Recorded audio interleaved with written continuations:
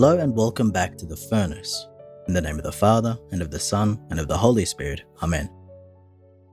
Imagine being nicknamed the Golden Word because you were a gifted preacher who gave magnificent sermons. This was the nickname of today's saint, Saint Peter Chrysologus, for Chrysologus is Greek, and Chrysos means golden, and Logos means word. So the man with the golden word. It's a little bit like St. John Chrysostom, who was known as the Golden Mouth. So St. Peter was a bishop in Italy in the 5th century and was renowned for his short sermons, and thus it's a fitting saint for this podcast actually. He loved using Greek terms in his sermons, which if you gather, for those who are regular listeners, that I like to do so too.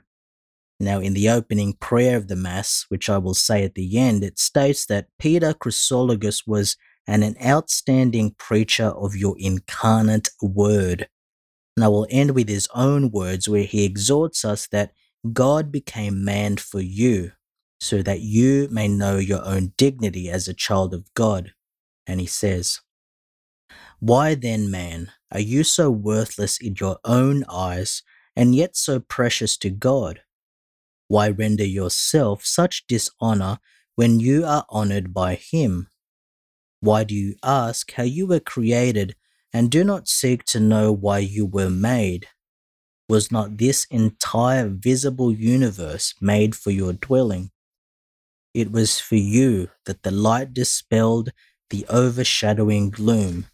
For your sake was the night regulated and the day measured. And for you were the heavens embellished with the varying brilliance of the sun, the moon, and the stars. He has made you in his image, that you might in your person make the invisible Creator present on earth." Let us pray.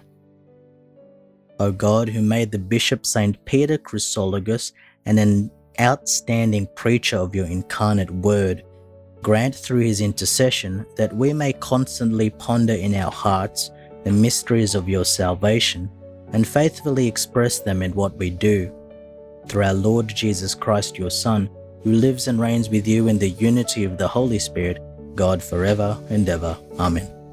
In the name of the Father, and of the Son, and of the Holy Spirit. Amen.